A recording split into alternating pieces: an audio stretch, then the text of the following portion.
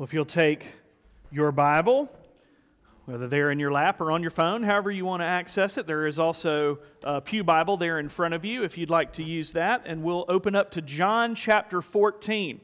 So we started at the beginning of the year. We've just been moving verse by verse by verse by verse through this gospel account. So if you are unfamiliar with where John is, feel free to either use the table of contents or kind of go to the middle of your Bible and start flipping to the right. You'll get to Matthew, Mark, Luke, and then John. Look for the big number 14. That's the chapter that we're going to be in. And then we'll start in verse 1, which is the little number, and that's how you get to John. So again, just a reminder as you're turning there, the Old Testament says, somebody's coming, somebody's coming. Matthew, Mark, Luke, and John, the gospel accounts in which we find ourselves this morning, say that someone is here right now. And the whole rest of the New Testament from Acts onward says someone's coming again. And who is that someone? The promised Savior, the promised Redeemer, the Lord Jesus Christ. And so we're in the gospel account this morning that says someone's here right now. So we're looking at the life and ministry of Jesus. And we're looking at a very familiar passage this morning, or at least a few verses that are probably familiar to you if you've grown up in the church, or if you haven't, you probably have heard them referenced to you. And so while you're turning there, I want to tell you a story about when I was in seminary. I went to Reformed Theological Seminary in Charlotte, North Carolina. It's actually where I ended up back there working as the director of admissions for almost 4 years prior to moving to Fort Payne. And this is when I was a student there. I was a student there from 2007 to 2010. And in the year 2009, I took a class on the theology of worship, which is a really interesting class because part of that class involved us going and visiting 4 different traditions, 4 different churches, and the kind of figuring out, taking notes on like how the sanctuary was set up and how was the worship service set up and, just making little notes along the way. And we had to write a report on each worship service. And, we were even paying attention to what was the longest part of the sermon? What was the architecture of the sanctuary? What did it communicate to you? Lots of different stuff that we were looking at. And one of the churches that I visited was a church called Myers Park Presbyterian Church. It's a PCUSA church in Charlotte, North Carolina. The PCA was formed in 1973 after the PCUSA had drifted and become more theologically liberal. So in many ways, this was the church that the PCA was founded out of that I was going and visiting that morning. And the thing about this church in Myers Park, it is a stunningly beautiful property, like kind of this like blue-gray stone, just beautiful, gorgeous, kind of take your breath away kind of just beauty of the actual structure in and of itself. The sanctuary is just massive and it's gorgeous and, huge like soaring ceilings, and it just communicates the transcendence of God when you walk into it. If you've ever been into one of the kind of big great cathedrals, you walk in and your breath just kind of goes, or if you've ever been to they call it a chapel up at Mont Eagle or up at Sewanee, that's more of like a cathedral. I've been to chapels and that's a cathedral. You walk in and it just immediately communicates to you just the vastness and immensity and transcendence of God. And so you just kind of stood in awe of the sanctuary and of the building in and of itself. But sadly, that's where the accolades ended in my report. Because one moment stands out in my mind in that moment when I was there and visiting that service that Sunday morning, because I heard the pastor say from the pulpit, "You simply cannot convince me that Jesus is the only way to heaven." And in my mind, I was wanting to get underneath the pews before that place got struck by lightning. It was interesting, too, that the closing hymn that morning was basically a hymn, if you read the verses, was basically calling down God's curse upon anyone that may say something contrary to His Word. And I thought, somebody didn't read this hymn before they put it in there. But it was just stunning to me to hear from the pulpit, "You cannot convince me that Jesus is the only way to heaven." Now, I'm no Bible scholar.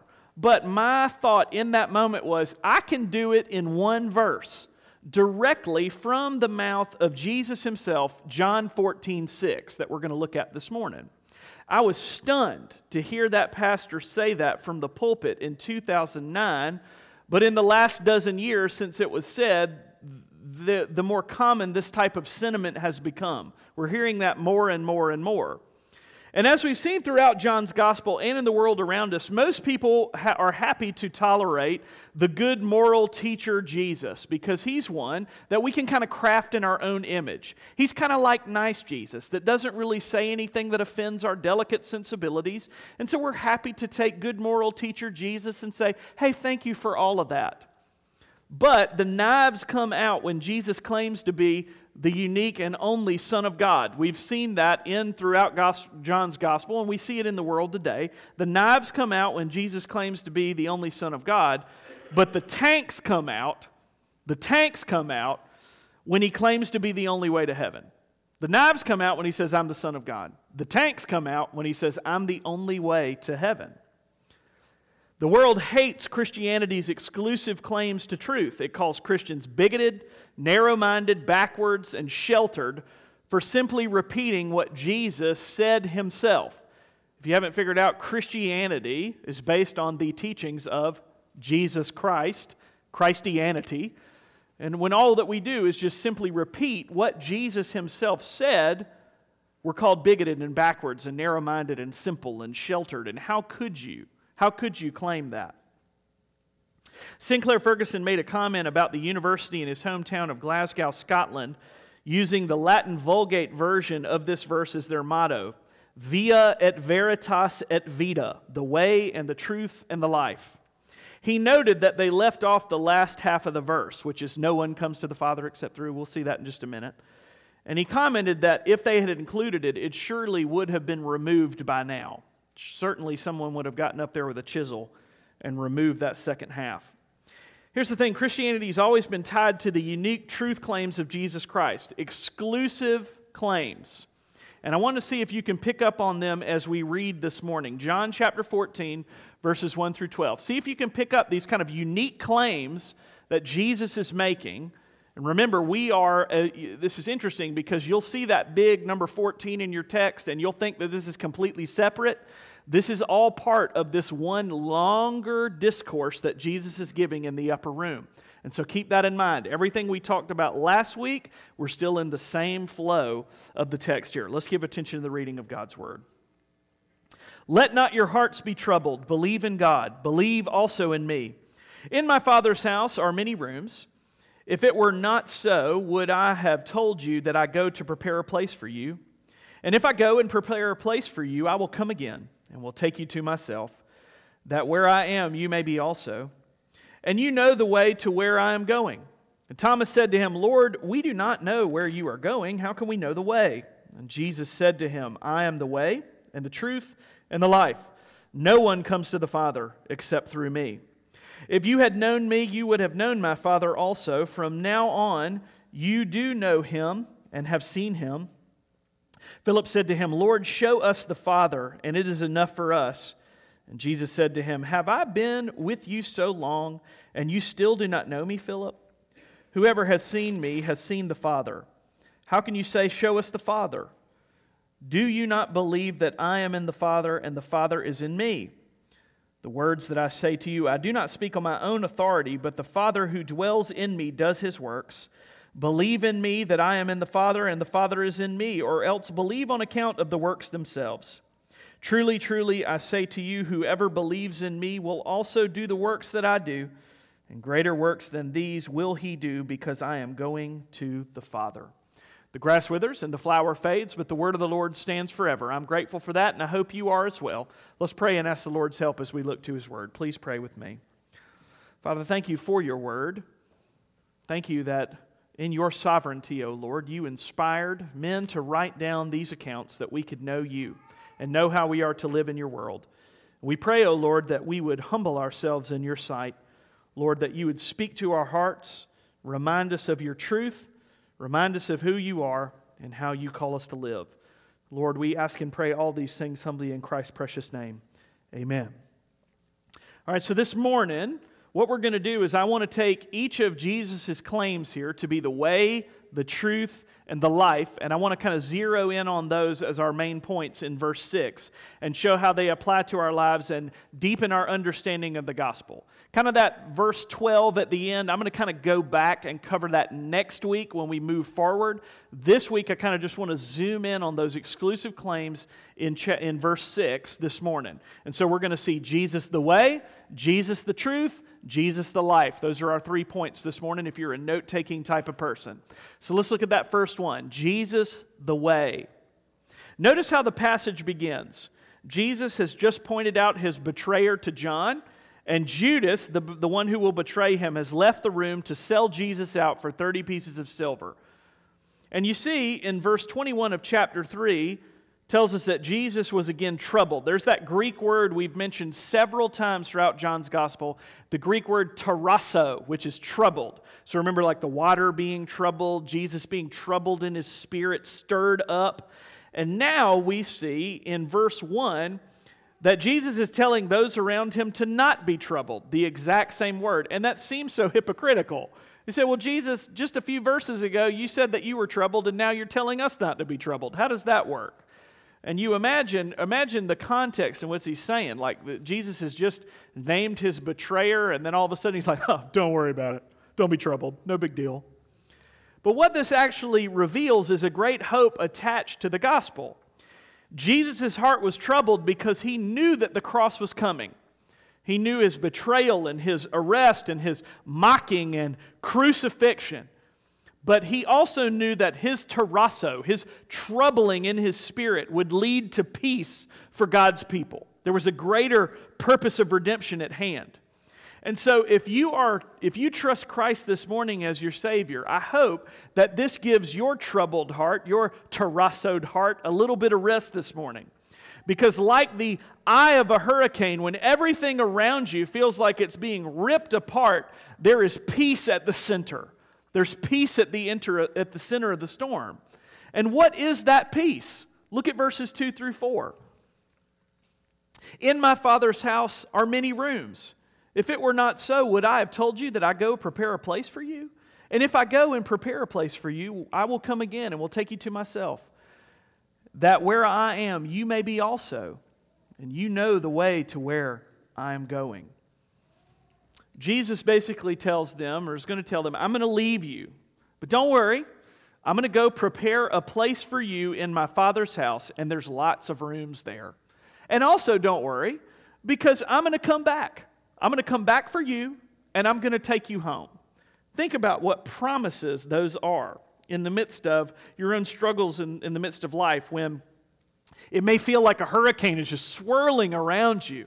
There's peace in the middle because of these promises that God has given. Jesus says, I'm going to come back, and I'm going to take you all the way home. What a precious, precious promise that we have. And notice that this peace is tied to a person in his promises. That's Christianity. The promises are not attached to your performance and your achievement. That would be religious moralism. The promises, what makes the promises effectual and effective and true, is that they are grounded in the person and work of Jesus Christ and God himself, who he is a member of that triune Godhead. The effectiveness of the promises is not tied to how hard you work or how hard you believe. It's tied to Jesus, and he never changes. And so what that allows us to do is to rest. You're like, oh, well, my faith feels so weak. It's okay, join the club. The promises are grounded in the person and work of Christ, and that's a good thing, and that's important. What this reminds us of is that we have both a backward and a forward-looking faith. We look back to what Christ accomplished on the cross for us. We rest right now in what Christ opened up for us through the cross. And then we trust in his present intercession as our great high priest. And then we look forward with faith and hope to his promised return as the glorious King. We look back on what he has done. We presently rest in what he has promised and what he has opened up in his active work for us as our great high priest, as Hebrews tells us. And we look forward with great faith when he says, I'm going to come back and I'm going to make it all right. And we say, yes, Lord, I believe. And we lean into that. Here's what Hebrews chapter 10, verses 19 to 20 tells us. It says, therefore, brothers, since we have confidence to enter the holy places by the blood of Jesus, by the new and living way that he opened up for us through the curtain, that is, through his flesh, and since we have a great priest over the house of God, let us draw near with a true heart in full assurance of faith, with our hearts sprinkled clean from an evil conscience and our bodies washed with pure water. Let us hold fast the confession of our hope without wavering, for he who promised is faithful. So we see past, present, and future application in the midst of that passage. And you think now, so how is Jesus the way to the Father? He said, I'm the way, the truth, and the life. How is Jesus the way to the Father?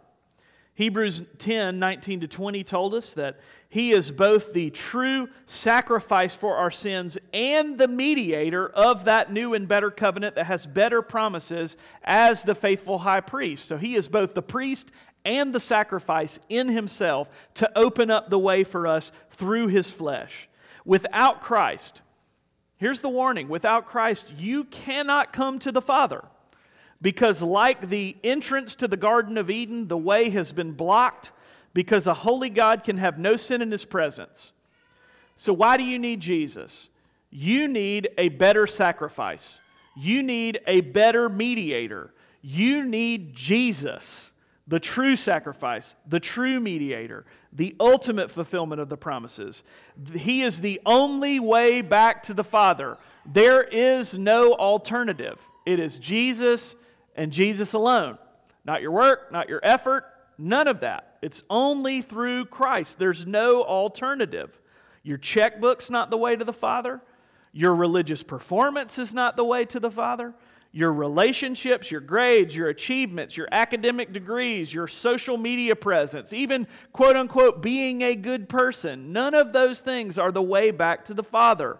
None of those things are bad in and of themselves, but none of them can open the way to the Father's house that Jesus mentions here, because they're all false saviors.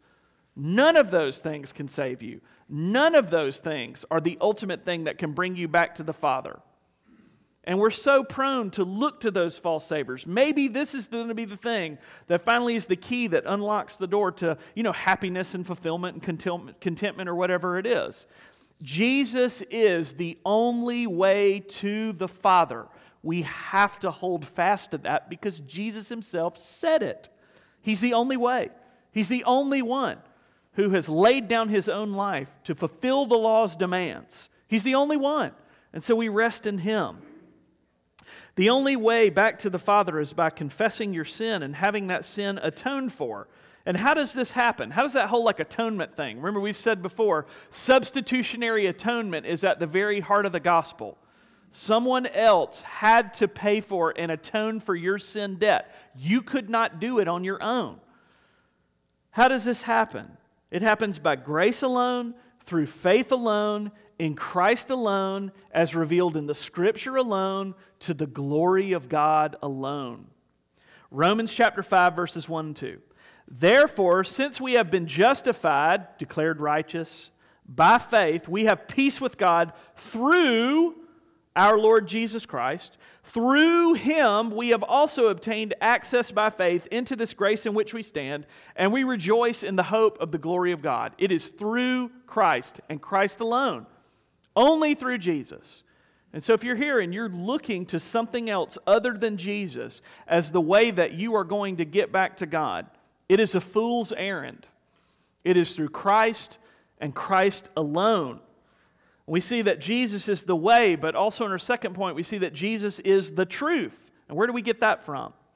Remember, no one really has a problem with a historical guy named Jesus who walked the streets and said some nice stuff. Nobody has a problem with the historical person named Jesus, but the wheels come off when Jesus starts claiming to be the only source of truth. Even if someone grants that God exists, they will fight back when a claim to absolute truth is made. This is an offensive statement when Jesus says, I am the truth. You may hear, I don't believe in absolute truth. I hear that a lot. I don't believe in absolute truth. But that's a self-contradictory statement, isn't it? Because they're essentially saying, I'm absolutely certain that there's no absolute truth, which in and of itself is an absolute statement. Fallacy. It's easy to lob that objection, but we all need absolute truth to make sense of our world, don't we? We all need to have an ultimate to which we operate out of. Think about math. 2 plus 2 has to equal 4.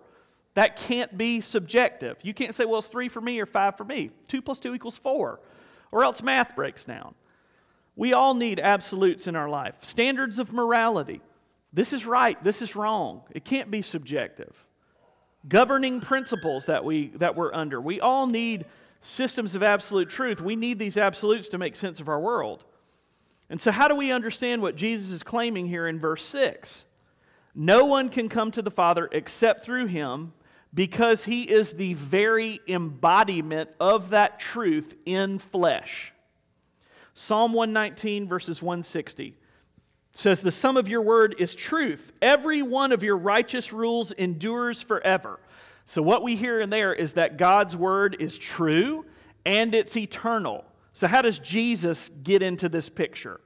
John chapter 1, verse 1. In the beginning was the Word, and the Word was with God, and the Word was God. Forward in verse 14. And the Word became flesh and dwelt among us, and we have seen His glory, glory as of the only Son of the Father, full of grace and truth. Hebrews chapter 1, verses 1 through 3. Long ago, and at many times and in many ways, God spoke to our fathers by the prophets, but in these last days, He has spoken to us by His Son, whom He appointed the heir of all things, through whom He also created the world. He's the radiance of the glory of God and the exact imprint of His nature, and He upholds the universe by the word of His power. So God's word is true. It endures forever. The embodiment of that eternal word is Jesus Himself. So Jesus says, I am the truth. I am that word come in person. And there's no other way to the Father except through me. Look at verse 10. Oh, Philip, sweet Philip. Look at what Philip says in verse 10. He said, what Jesus says to Philip after he asked to see the Father. Jesus says, do you not believe that I am in the Father and the Father is in me? The words that I say to you, I do not speak on my own authority, but the Father who dwells in me does His works. Again, simply put, if you are looking for ultimate truth apart from Christ, you are on a fool's errand. You can know some true things. You can even say some true things because of the gift of God's common grace. But you will never fully know truth apart from knowing Christ, because He says, I am the truth in flesh. You have to know me to know truth.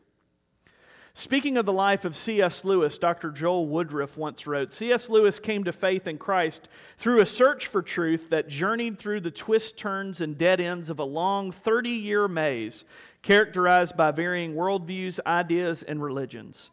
This quest involved both his intellect, which sought logical, sound answers to the questions of life, and his heart, which longed for something to fill the lonely void within. As Lewis explored each worldview along the way, he would be enamored by the approach, only to eventually recognize the weakness of the view and to be disappointed by the conclusions of that particular ideology. It was his thoughtful, careful, Socratic-like search for life's raison d'etre that enabled Lewis to understand so deeply the world's religions and philosophies, and also articulate how these views paled in comparison to the ultimate truth found in Jesus Christ. So you have C.S. Lewis wrestling for 30 years with all of these various worldviews, and what do I believe, and I'm evaluating them, and I'm analyzing them. You may remember my friend Tom Hawks, who came and preached here. That was his story. He didn't grow up in a Christian home, and he went to college, and he wrestled for years with, what about this, and what about that, and what about this? And he kept coming back to that Jesus is the truth. It was unassailable. And so right before Jesus was arrested, we'll see this a few chapters ahead in chapter 17, verse 7, in the high priestly prayer. Jesus asked His Father, sanctify them in the truth. Your word is truth. Jesus, in and of Himself, we talked about this a little bit in Sunday school this morning. Jesus had a high view of Scripture. Your word is truth. Here's what the ESV Study Bible said about this. He said, the Greek word is surprisingly not an adjective, meaning your word is true, but a noun, aletheia, truth. This implies that God's Word does not simply conform to some other external standard of truth, but that it is truth itself. That is, it embodies truth, and it therefore is the standard of truth against which everything else must be tested and compared. So we're all asking the question, like, what is true? Where do I go to find that? Truth is not relative. Truth does not change with your feelings. Truth is grounded in God Himself, and then He calls us to respond to that truth, and only two paths exist, one that leads to eternal life and one that leads to death. There is no neutrality. It's one or the other, and we're called to respond to that truth and wrestle with that truth. And so, what truths do you have to assent to have the way of life opened up to you? If there's two roads, what do you have to affirm? What truthful statements do you have to affirm to have that way of life opened up to you? Romans chapter 10, verse 9. Because if you confess with your mouth that Jesus is Lord and believe in your heart that God raised Him from the dead, you will be saved. Also 1 John 1, 8 and 9. If we say we have no sin, we deceive ourselves, and that truth is not in us. If we confess our sins, He's faithful and just to forgive us our sins and to cleanse us from all unrighteousness. We have to confess that we are born sinners and cannot save ourselves.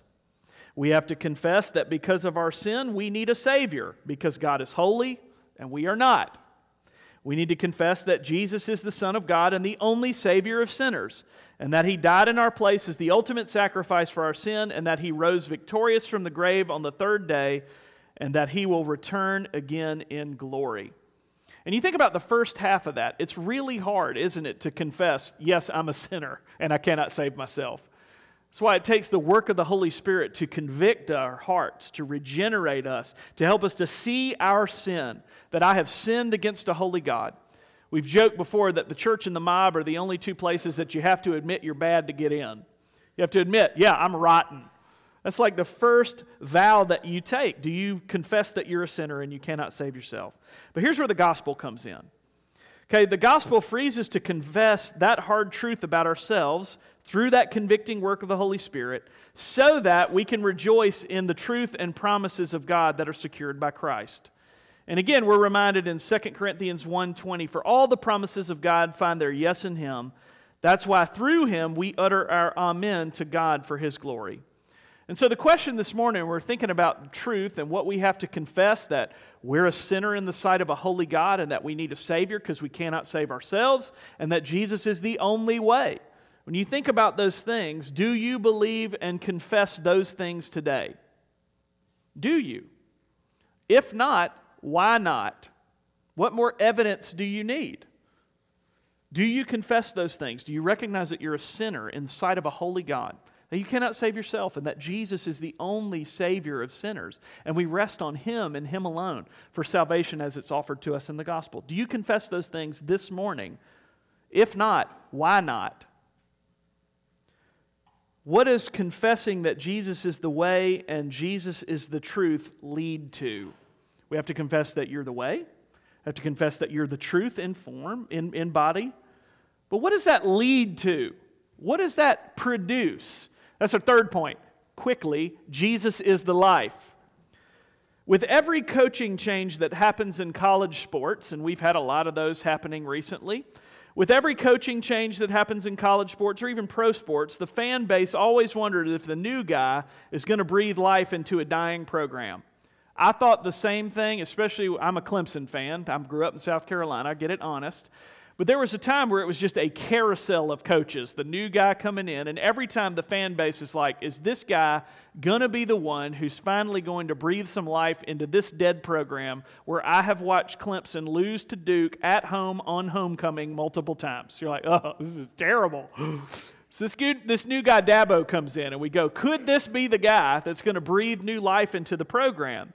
And so with every coaching change like this, the fan base hopes in his knowledge of the game. They hope in his future recruiting. They hope in his future game plans. They hope in his future coaching changes. But they never actually hope, do they, that coach will actually die for his players. They hope in his game plan, all that kind of stuff, but they never actually say, man, I hope he actually physically, literally dies for his players. We don't rest our hopes in that. But that's exactly what we hope in as Christians, the death of someone else in our place. We know that it's our only hope because, again, we cannot save ourselves. Here's Ephesians 2, 4 and 5. But God, being rich in mercy, because of the great love with which He loved us, even when we were dead in our trespasses, made us alive together with Christ. It's by grace you've been saved. Romans chapter 5, verse 8. But God shows His love for us in that while we were still sinners, Christ died for us. John 10, 10 and 11. I came that they might have life and have it abundantly. I'm the good shepherd, and the good shepherd lays down his life for his sheep. This is the beautiful paradox that is offered to us in the gospel. It is an amazing paradox. Our life comes through Christ's death. Our life comes through Christ's death. Jesus didn't come to make good people better, as we've said before. Jesus came to make spiritually dead people live. And that is the beauty of the gospel. Our life comes through the death of someone else. Here's what Jen Pollock Michael said. The gospel announces both leniency and violence, mercy and judgment, rescue and death. What blazes up on Golgotha is God's embrace of contradiction, weakness as power, foolishness as wisdom. As Paul famously wrote in Philippians 1:21, for me to live is Christ and to die is gain. How in the world do we get to the point to where we can say amen to that statement? For me to live is Christ and to die is gain. Talk about a paradox. How in the world do we get to that point where we can read that at what Paul said and said, amen, I believe it. Yes, I'm with you. How are we able to do that? The resurrection. The resurrection. That's how we're able to say that. To live is Christ and to die is gain. Why? Because Jesus rose from the grave, and it matters. John 1, 4 and 5. In Him was life, and the life was the light of man. The light shines in the darkness, and the darkness has not overcome it. 1 Corinthians 15, the great resurrection chapter where Paul writes, look, if the resurrection didn't happen, we might as well right now pack this thing up and go home. And that I have, and that me and Reverend Sears have the worst jobs in the world. That what we're doing is absolutely foolish. If the resurrection didn't happen, everything we're doing right now makes no sense. But it did happen. The resurrection did happen. Eyewitness in history, it's a real thing. It happened in real space and time to the glory of God alone for our sake. Because in 1 Corinthians 15:26, we get this wonderful promise that the last enemy to be destroyed is death. We've already sung, death used to be my biggest opponent, but now it has no hold on me. Why? Because the resurrection. Jesus said, I'm the way, I'm the truth, and I am the life. And our life is found in His resurrection. That's why we can say, for me to live is Christ and to die is gain. Because that life goes on into eternity. Because we are united to Him. And so Jesus proved that He is the life when He walked out of the grave. And because of that truth, the way to the Father has been secured for those who have been washed in the blood of the Lamb by grace. And that leads to hope. See how I put the way, the truth, and the life in that last statement? Jesus proved that He is the life when He walked out of the grave. And because we know that to be true, the way has been opened to us and actually secured for those who have been washed in the blood of the Lamb, and all of it by grace. And to which we say, why me, O Lord? Why would you ever be so gracious to me? Why would you ever be so kind and so loving? Because He took all of that wrath that you and I deserved and He laid it on His one and only Son so that you don't have to endure that. But how do you get that? You trust Christ by faith and you affirm that He is the way, the truth, and the life. That there is no other way for salvation yet through the name of Jesus Christ, His person and His work and all that He has accomplished. And you are able to affirm it is finished and it's done. Is that your hope today? That's the big question. Has your faith found a resting place? If it's in anything other than Christ, it's a fool's errand. Put your faith in Christ today. He is the way, the truth, and the life. In just a moment, we're going to sing this closing hymn, In Christ Alone. And I want you to see the lyrics to this hymn that are so good. It says, "Then bursting forth in glorious day, up from the grave he rose again. And as he stands in victory, sin's curse has lost its grip on me. For I am his, and he is mine, bought with the precious blood of Christ." Then look at that next to the last stanza. "No guilt in life, no fear in death. This is the power of Christ in me. From life's first cry to final breath, Jesus commands my destiny. No power of hell, no scheme of man can ever pluck me from his hand till he returns or calls me home. Here in the power of Christ I stand." So this morning, sum it up. Let's tie it up in a little bow.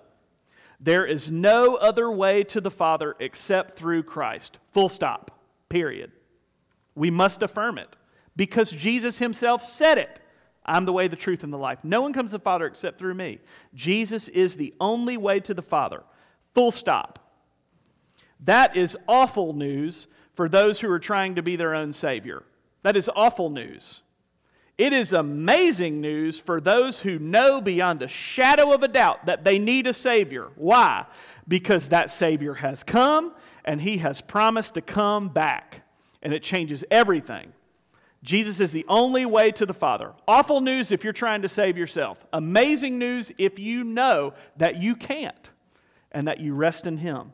Because He's already come, His work of redemption on the cross is finished, and He promises to come back again in glory and bring all of His sheep home to that wonderful mansion that has many rooms. It's something we can rest in. It's something you can just kind of bolt your life to. It's good news. It's amazing news. And I hope that's your good news this morning. Amen. Let's pray. Father, thank you for your word and this reminder of your goodness and mercy, of your love. That while we were yet sinners, you died for us. Lord, when we were at our most weak and we were at our most helpless, while we were enemies shaking our fist at you, Lord, you came to rescue and redeem your sheep, each of whom you know by name. And so, Father, I pray that we would really stare the gospel in the face this morning and really wrestle with the fact that can we affirm in our hearts that you are the only way, you are the only truth, and you are the only life. And Lord, help us to rest in that. Father, forgive us for all the ways that we are trying to save ourselves, to function as our own saviors. It is a fool's errand. And Lord, help us to repent and help us to believe the gospel. Lord, help us to rest in you as our Savior. You have done all the work on our behalf. And so, Lord, we stand back and we say, the real question is, why me, O Lord? Why would you be so gracious? And we remember as we're about to sing that our lives are hidden in Christ. We are united to Him to the very end, and that you will hold us fast in your grip all the way to the end, to the praise of your glorious grace. We ask these things in Christ's name. Amen.